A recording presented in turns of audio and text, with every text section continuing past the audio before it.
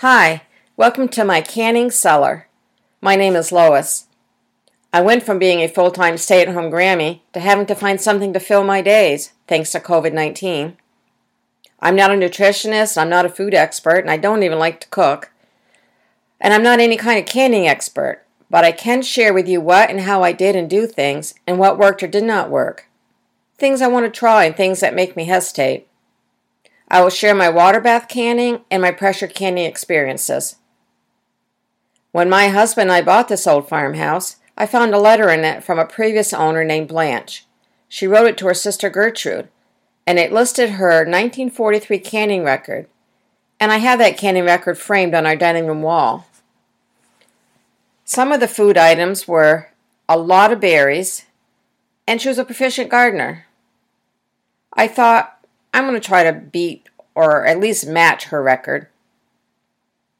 There were a lot of canning jars with food still inside downstairs in our dirt and stone cellar. Some were dated 1947, and my husband swears he and the boys who helped him move all that stuff out did try some of the pickles, and he says they were very tasty, and I'm just taking his word for it. Blanche's record, by the way, was 140 jars of varying sizes. So far, my 2020 summer to now, the beginning of March 2021, I'm at 280 jars. That includes jellies, jams, vegetables, meats, meals in jars, ketchup, which tastes like barbecue sauce, mustard, and even milk. We're not gardeners in any sense of the word, my husband and I, although we had a super tomato crop and a kind of accidental massive squash crop in 2020. So in a kind of way, I was forced to learn to can.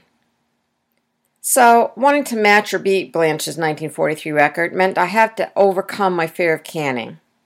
I had tried canning tomatoes back in the 70s and I failed horribly. Out of sight, out of mind is what happened, and I had them in a dark cupboard, and when I finally decided to open one up, it had done it on its own.